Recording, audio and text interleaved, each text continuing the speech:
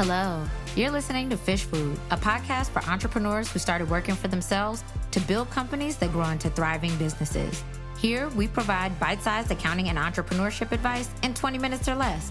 I'm your host, Keila Hill Trawick, and whether you're acting as your own accountant or looking for a new one, this podcast is for you. Welcome to the show.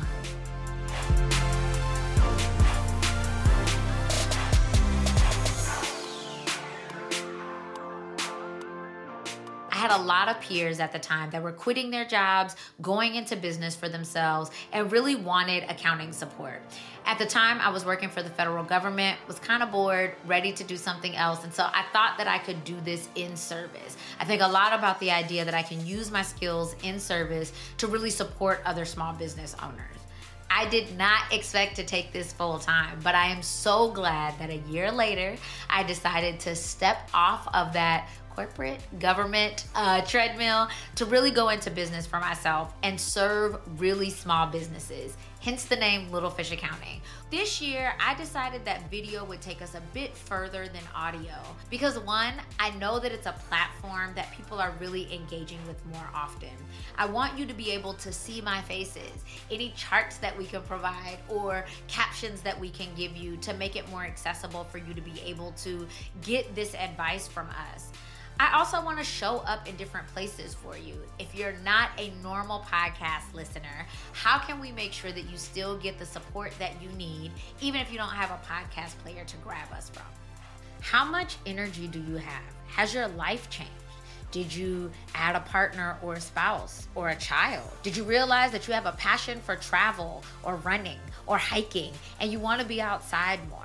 And those might affect not only your business hours, but really your level of energy towards things that used to invigorate you. It may be that at the beginning of your business, you wanted to talk to everyone. You would take any call, any meeting, because it was an opportunity for you to meet somebody and learn something new. Another reason that people tend to not hire is that they think they're not ready. You may not be ready to be a leader or a manager, and it can feel kind of daunting to say, I'm gonna bring somebody else on the team when I don't feel like my back end is in order. Newsflash, you can hire somebody to get your back end in order. Really be serious about that because what you do and what you're building is going to be supported by the people that you hire. And so you need to have a clear focus on where you want your business to go and what type of work that you want to do so that they can actually be supporters in that. If you like what you're doing, let's find a way to make that successful for you. And if you don't like what you're doing, what are the parts that you don't like? Because breaking your business and starting it over in the same way, doing something different, isn't really going to change your life. Money, success, business takes time. It takes some effort, it takes some elbow grease, and it takes some help. But if you don't give it enough time to see if what you're doing is actually yielding results, you could quit before it's time for you to.